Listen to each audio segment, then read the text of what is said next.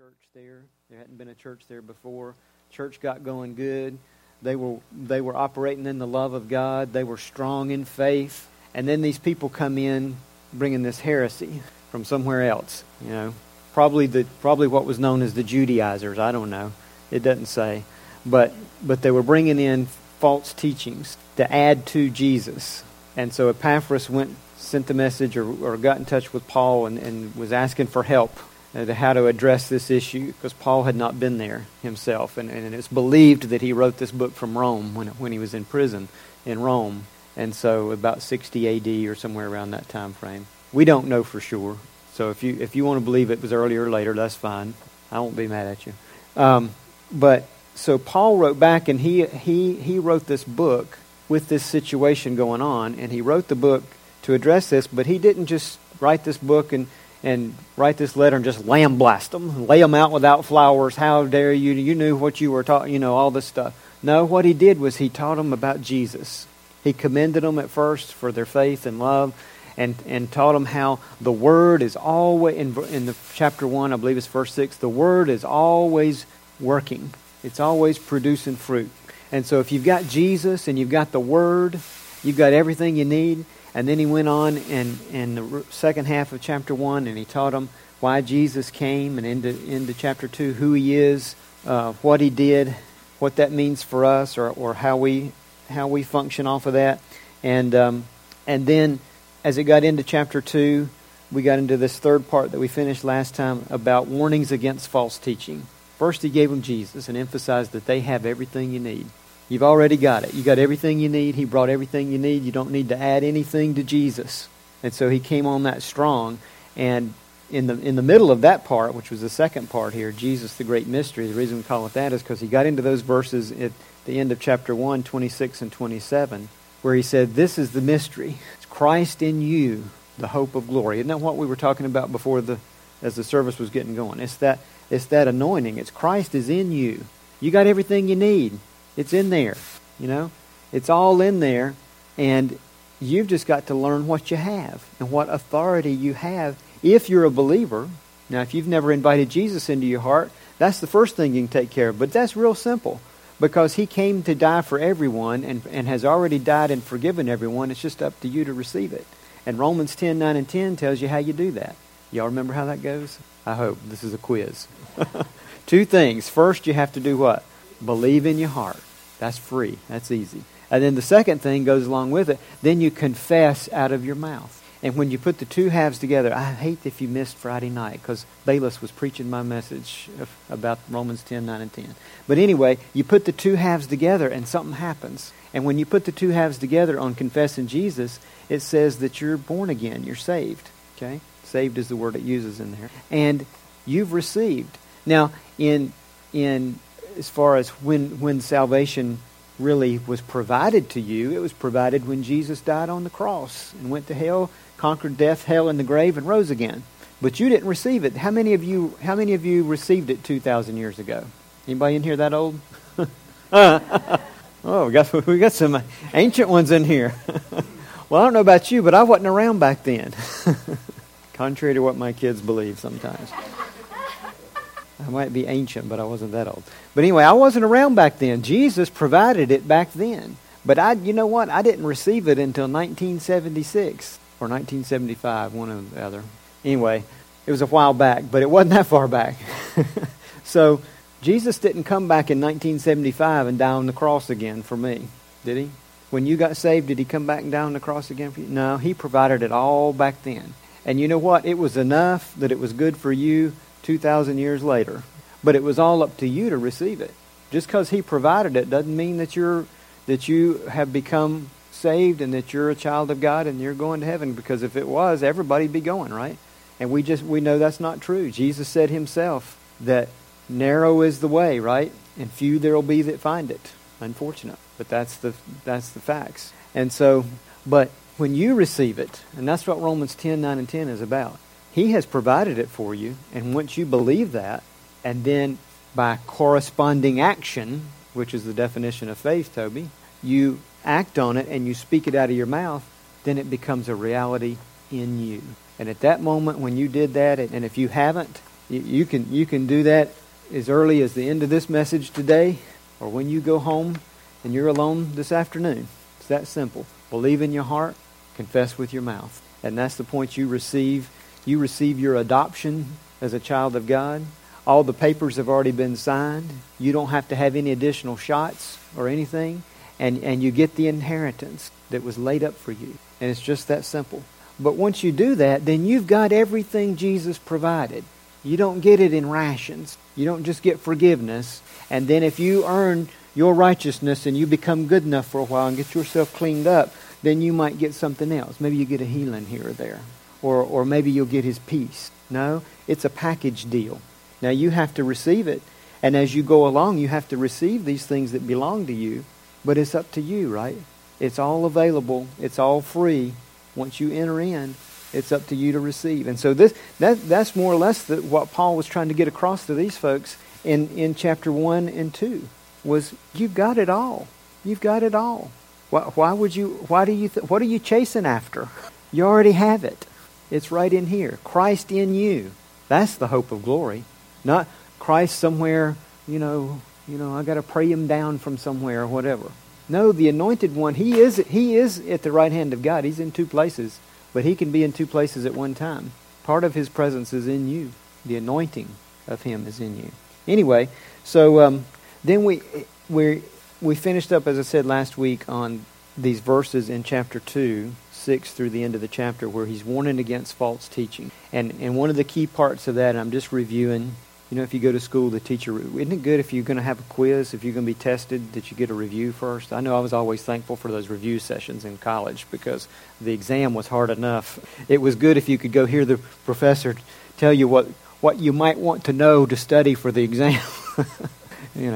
Everybody always clamored for those review sessions. So anyway, for last time he was talking about, what the devil will use to get you off track is traditions of men and philosophies. And if he can get you in your mind to elevate those things that you have been taught in your education or in your tradition or in your church you grew up in or in your family with great-grandma or whoever, if he can get you to put those things and your doctrine, well, I believe such and wonderful. But what does the Word of God say? If it's the same thing, super. Okay? But if he can get you to put those things ahead of your respect for God and ahead of the authority you place on God's Word, then he's got the hook in your mouth. And then what he'll use is an offense over those things, over those philosophies, over those traditions. He'll get you offended at somebody, or at God even, or somebody who's touting the principles of God's Word. He'll get you offended because and how does it happen? Because you've placed those things ahead of God in priority in your life. And then he'll use that offense then to get you totally deceived. And then he'll lead you off in a deception. I don't mean totally deceived, but in that particular area, you would have a deception. And you wouldn't realize it because it's a deception. And then you get led astray. And this is what Paul was teaching. If you read verse, I think it's 8 in chapter 2. He's telling about how these things are empty deceptions, these philosophies and traditions. It doesn't mean every one is an empty deception, but any of them that come against God's Word or any of them that you elevate, even if they are something that doesn't go against God's Word, but if you elevate that thought or that teaching of man above the Word of God, it can become a tradition to you. I know people that follow certain Bible teachers, and it's become a tradition to them rather than it has been getting the revelation that teacher's teaching, and then get off track. Then you can get off track hearing about. Yeah, you could, if you're taking it wrong and you're setting up the word of that man over and above God's Word. You're still setting yourself up to get an offense and to get deceived. And so it's so important to avoid that. And that's what Paul was teaching in chapter 2. So today we're going on with the next section, which starts with chapter 3 and goes into the first part of 6. And it's consider your old self dead and focus on the new you. And so this is the answer to the warnings against the false teachings in chapter 2, is if you just consider your old self dead, then your old self won't get you into trouble. And the new self that has the anointing of God in you, that anointing, is the perfect man. And so if you can focus on that aspect of your life, focus on who you are in the Spirit. Your spirit man has been what? Born again. Born again of who? Of your ideas? No, of God, right? You went to God, and the Holy Spirit came in, and you had a new birth. Your spirit man was born again. Does God birth anything flawed? No. Your spirit man, when it was born again, was reborn perfectly unto God. Now, the other two parts of you, they're a mess. And some of you are more of a mess than others because you've been working on it longer or you've been working on it harder. And so it doesn't mean you as a total package are perfect. Some people get off track with that. There's been whole churches that have been started saying, well, we're perfect. And they don't clarify what part of them's perfect. And they start believing they're perfect in every area and that there's no way they could ever sin. Well, I'm sorry, there's only been one sinless one so far. and his name was Jesus. But the other two parts of you, they may have been purchased, but they've not been totally redeemed. And for now, that's up to you. Paul said in Romans that we're supposed to present our body as a living sacrifice. Don't go kill yourself, but present your body as a living sacrifice unto God, which says is your reasonable service. So it could be done. And then renew your mind to the Word of God. So we're going to get into some of this. But this is the answer, is focus on the new and consider the old man dead. Okay? And so that's what this is getting into. So look in verse 1. It says, therefore, if you have been raised up. So if it says you've been raised up, then you must have died, right? Else you wouldn't need raising up, right? So just to confirm that, look at the beginning of verse 3. It says, for you have died. Okay, so does that answer the question for sure? For you have died, and your life is hidden with Christ in God. All right, look at verse 5. It confirms it too. Therefore consider the members of your earthly body as what? Dead. So if you've been raised up, then you must have died, so you must need to consider yourself dead, right? Else you wouldn't need Jesus to raise you up. Did He raise you up? When you were born again, He raised you up, right? And we're going to get into that, and we're going to see some other scriptures and other locations that confirm that. But so let's go back to verse 1, and let's look at the rest of what it says there. It says, therefore, if you have been raised up with Christ, comma, and the first part of that is, before we go past the comma, you've been raised up with what? With Christ. And Christ is, if you translate it, the anointed one and His anointing. So if you've been raised up with the anointing, what was it that raised you up? Okay. This is not hard. This is an open book question, so you can answer. If you've been raised up, what have you been raised up with? The anointing, right? The anointing raised you up and brought your spirit man from being dead to being alive from God. And so it was with that anointing, it was with that Jesus and His anointing that you were raised up. And not only that, you can look at it this way.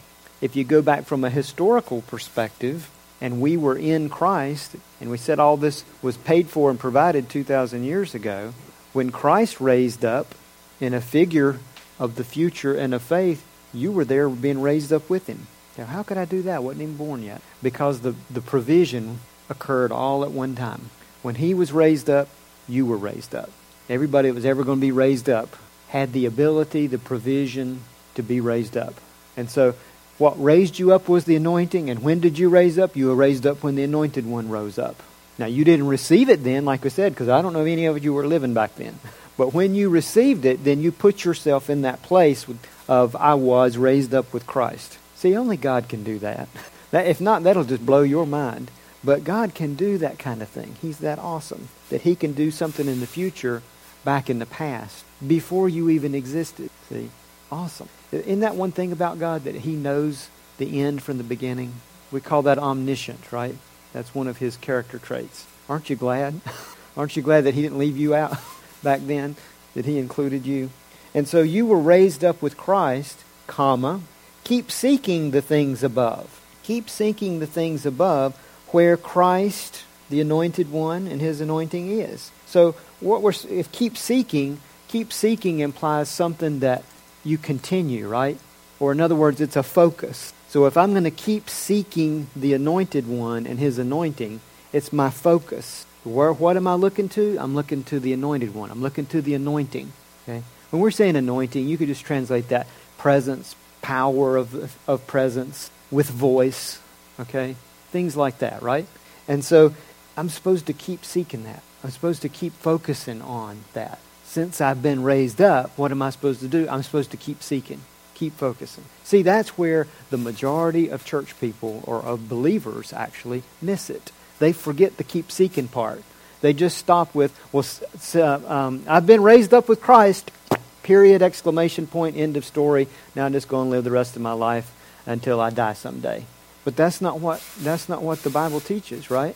You've been raised up with Christ, comma, keep seeking. When do you stop? I don't know. Keep on. When you get to heaven, you can ask the Lord that. But until then, keep seeking. I kind of believe you're going to keep seeking when you get there. Because I'm not sure you're going to know all the answers just in a twinkle of an eye. Maybe you'll know a lot more of them because you'll see things face to face. But I believe you might even have to have school classes up there. I don't know. But I believe you're going to keep seeking. Even if you know everything, you're just going to keep seeking the presence of God all the time. So I really don't think it ever ends. But keep seeking the things above where the anointed one and his anointing is. And where is he seated? It says he's seated where? At the right hand of God. So we talked about this in part 2, but the anointed one is seated at the right hand of God. His anointing is on the inside of you. We're supposed to, it was in 2 places, and you're supposed to seek the things that, you're supposed to keep that connection. See? Make sure you stay connected, that his 2 parts are all connected and flowing as the Holy Spirit talks to you through that anointing. And so be sure you stay plugged in to Jesus. Jesus is sitting at the right hand of God, and he's not just sitting there twiddling his thumbs. The Bible tells us he ever lives there to make intercession for you. And so if he's praying for you, stay plugged in, man. Stay plugged in so that you're connected with his faith. His faith speaking to the Father is speaking purpose, is speaking victory, is speaking health, is speaking prosperity, is speaking you're going to minister to that lady and she's going to get the results. Is speaking you're going to minister to your son and you're going to pray these things and take authority over these things. That's what he's agreeing with these. It's where his faith is. Stay plugged in. Keep seeking what he's seeking. Keep yourself in a place where you're in agreement. You're in a position to receive in agreement what he's praying for you. He's praying, he's always praying his word for you. He's always praying his will for you. It's always good. It's always blessing. It's always favor. You're the one who can get yourself out from under that and say, I'm going to go do my own thing. My tradition says this. That's the way we always do it. Well, bless God, don't let the Bible get in your way then. Whenever, if you're that determined. But we're supposed to keep seeking and keep plugged into him, the anointed one, and his anointing. You don't have to go to heaven to get plugged in. There's a spiritual connection. It's like an extension cord or whatever. Or I guess today you could better understand it. It's Wi-Fi. Doesn't have to have a cord. Okay, the spiritual internet. Okay, and so we talked about who he is when we talked about the second part of this book, the Great Mystery.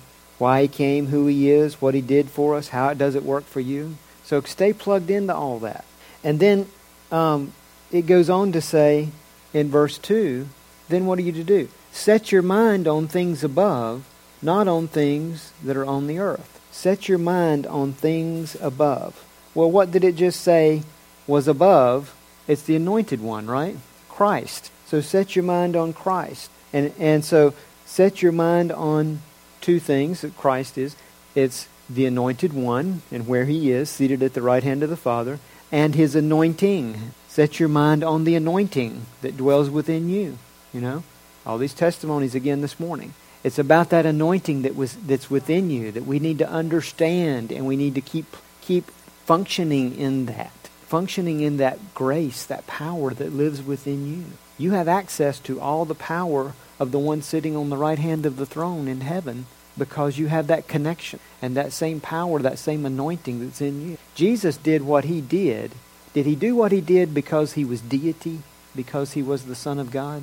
This is a question. When he came to the earth, did he do what he did because he was the Son of God? What did he call himself when he was here on earth? Did he call himself the Son of God? He called himself the Son of Man. He laid down his deity, and he operated in the anointing just like he expects us to do. He didn't come here to be the Son of God and do something and show us how to live and act like nobody could do because we're not the Son of God. Now, I'll come back to that in a second.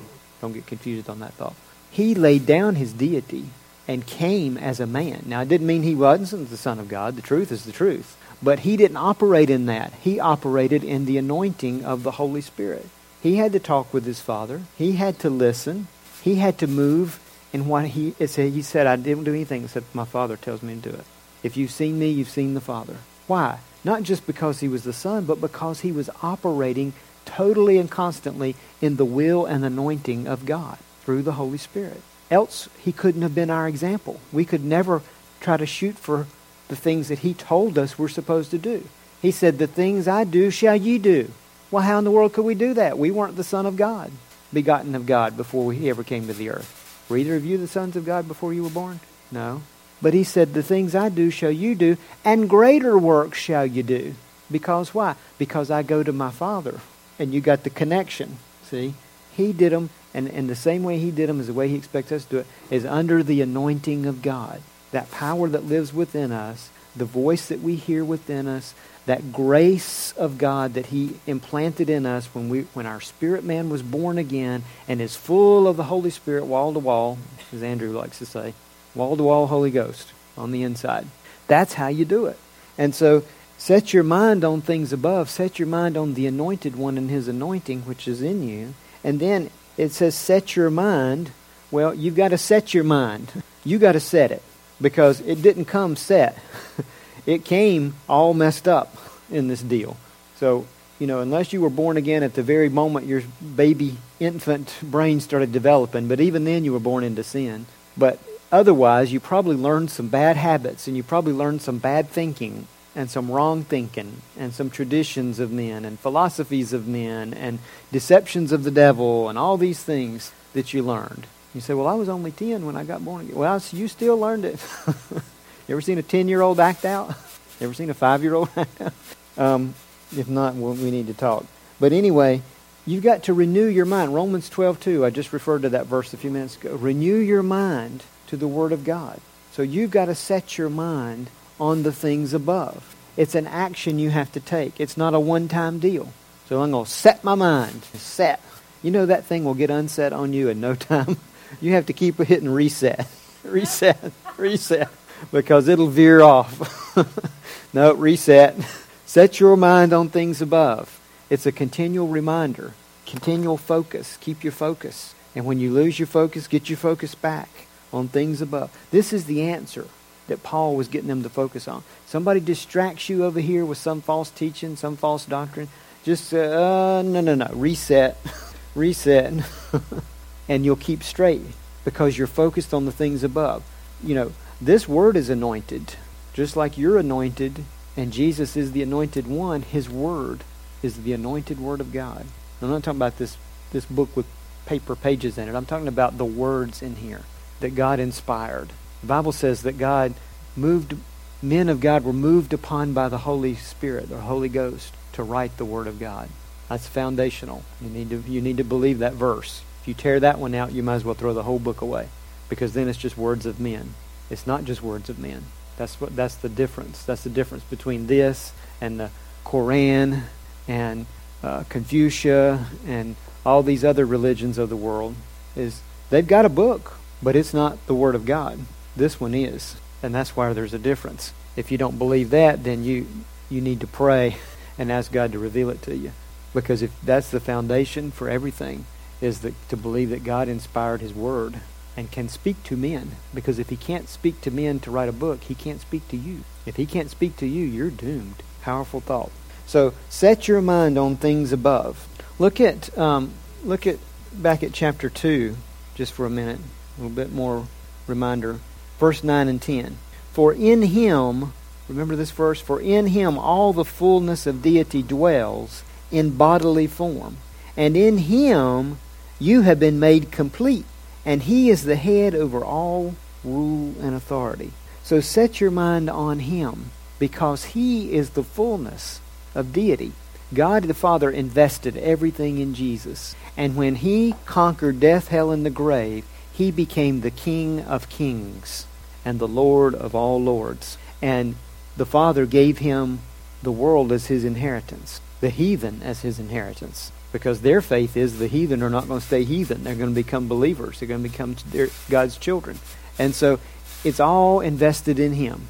And it was the intention all along. He was there in creation. He helped create creation. It says creation back in the earlier part of this book was for Him. So He is the fullness of all. And it says that in Him you've been made complete. In Him. So you could substitute there and say in the Anointed One or in the anointing. Either way you want to say it. Him and Christ is referring to the same person. So in Christ you have been made complete. Outside of Christ, you're incomplete. You're a mess. But in Him, you have been made complete. And so that's why we need to set our mind on the Anointed One and set our mind on the anointing, is because that's where we're complete. And that completeness will complete the other two parts of you, your soul and your body, that need some completing. They need to be straightened out. And they need to become in line with your spirit and with the Spirit of God. And it is possible. It is very possible. Else Paul wouldn't have said, present your body and renew your mind. It's a lifelong journey, and we're going to get into that here in this chapter. But it is very possible. You don't have to be ruled by your soul and body. You can turn the tide, and the one that turns the tide is to renew your mind and flip that switch over in the direction of your spirit man. And when those two line up, then 2/3 is going after God. Then all you got to do is work on your body. Usually gets real quiet around that point. Okay, but it says not on things that are on the earth. So, what's it talking about here? It's talking about having a different kind of mindset. Set your mind on things above, not on things that are on the earth. So does that mean, well, I can't set my mind on things on the earth, so I can't make dinner, I can't eat, I can't, pick out or put on clothes, because that's something on the earth. No. It's talking about where is your focus? Where is your priority? What kind of mindset do you have? And so we're supposed to be, according to this, if we're setting our mind on Christ, where He's seated in things above, then you could say we're supposed to be anointed-minded. Or you could say it this way, word-minded, heavenly-minded. Okay? You ever heard that before? Some people say, well, she's so heavenly-minded, she's no earthly good. That might not be a bad thing to be accused of, if you really think about it. If you take out the impracticalities of it all, you have to do practical things, to function on this earth. Because you still live on the earth, by the way, in case some of you space cadets didn't realize that. You still live on the earth, and there's some things you have to deal with here in the natural. But you're not supposed to be just natural-minded. Because why? That's beneath. You're supposed to focus on things above, where Christ is. And the Anointed One. So being heavenly minded, you could say it's being spiritually minded.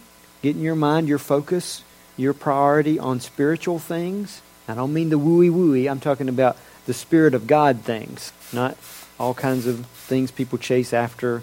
Angels and gold dust and all these things we mentioned last week and all this stuff. Okay.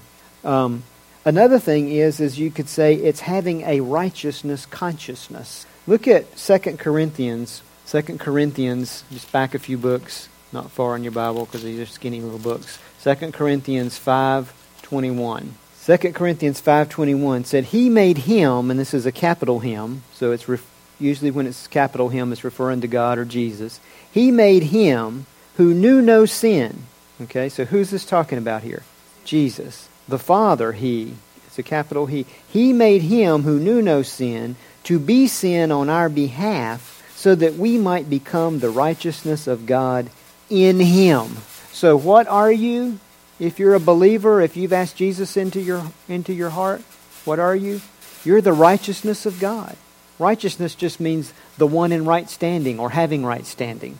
You have right standing in Him. In and of yourself, you didn't have right standing. In fact, you were lost, the Bible teaches us. But once you got in Him, then you are the righteousness of God. You're the right standing ones. And so when we talk about having a righteousness consciousness, that means if I know I'm born again, if I know I'm a child of God, I've seen the papers. I've agreed with them. I've signed it or agreed to it. And He's adopted me into the family. Then my mindset can be, I'm in the righteous family. I'm not in the sinner family anymore. I might have been a sinner, but now I was a sinner saved by grace. And so now I'm part of the family of God. Does it mean I could never sin again? No, because remember we just said all three parts of you weren't born again, weren't perfected. But your spirit man was.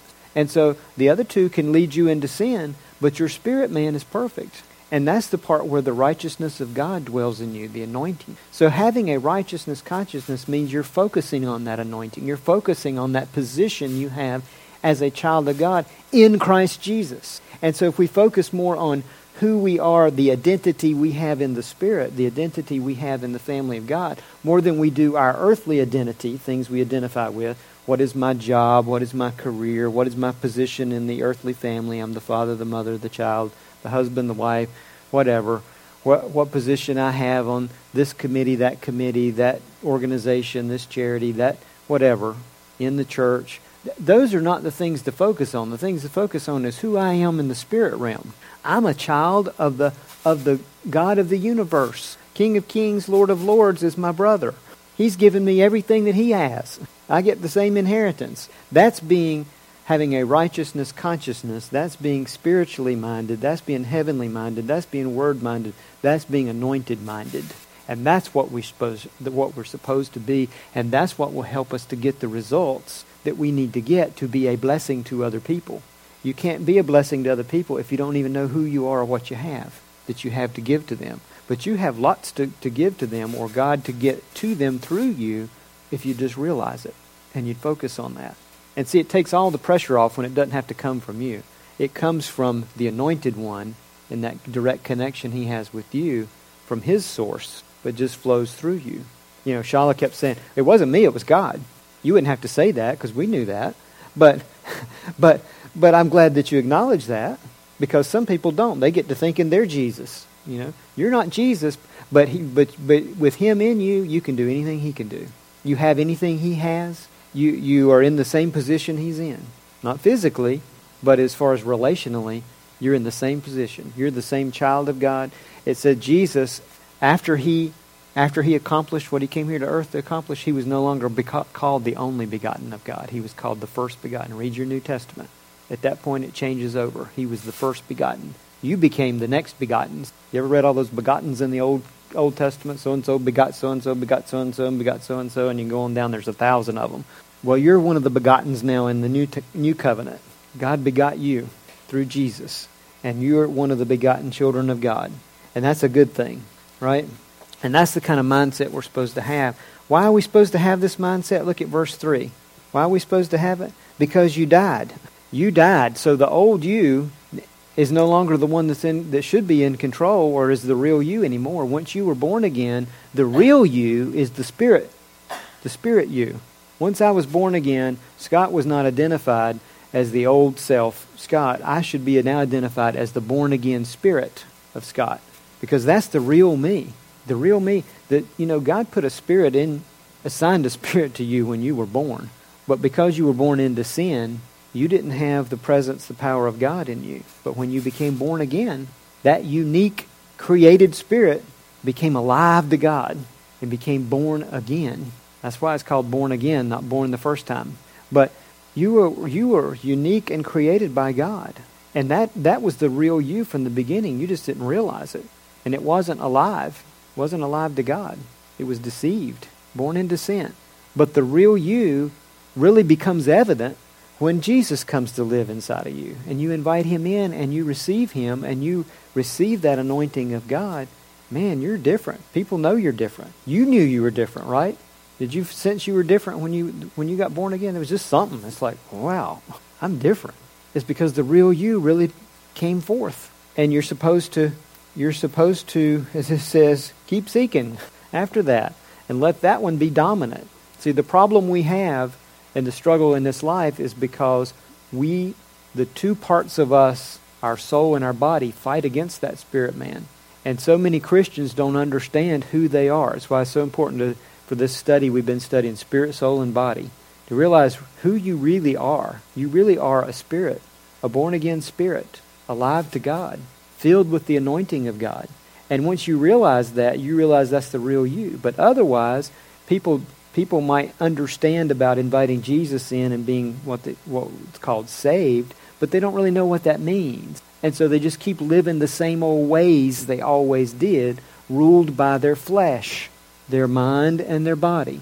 But if you focus on the spiritual side of things and you focus on the anointing, which is what Paul's saying here. I didn't write this, by the way. Paul did.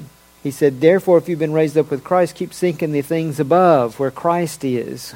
So, if you focused on Christ, the Anointed One and His anointing, then it's a different way of living. It's a whole nother way of living. But why do you do that? Because you consider the old man, the other two parts, you consider them dead. We're going to get into what that means in a few more verses. But you consider them dead. And so, that's why you do it. How you do it is in the rest of verse 3 here.